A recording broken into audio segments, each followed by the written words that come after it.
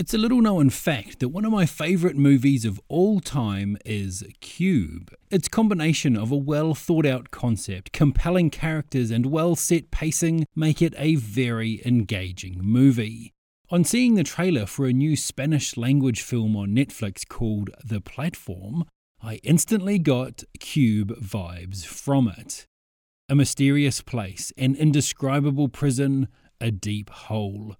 2 inmates living on each level, an unknown number of levels, a descending platform containing food for all of them, an inhuman fight for survival, but also an opportunity for solidarity.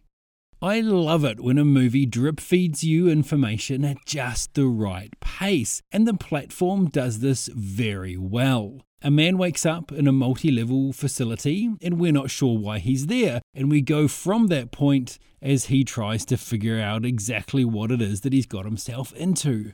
On a surface level, this is a good drama thriller, and in just 90 minutes takes you on a ride that deftly switches from moments of quiet, moments of intensity, and moments of splashy violence. On a wider level, it has something to say about society in general and how those at the top get the best stuff and the crumbs are left to those below. So there is an allegorical angle to this movie as well. I think they do a good job of not mashing this in your face though.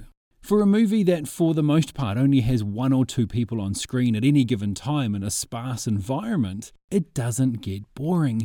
There's plenty going on and a good mystery to figure out, so you are easily engaged and pulled into it all.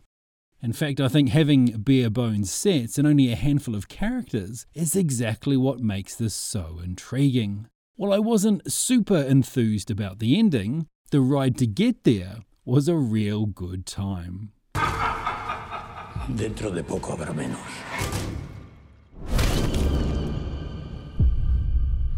¿Que era una persona? Pues claro que era una persona. ¡Es que nadie va a hacer nada!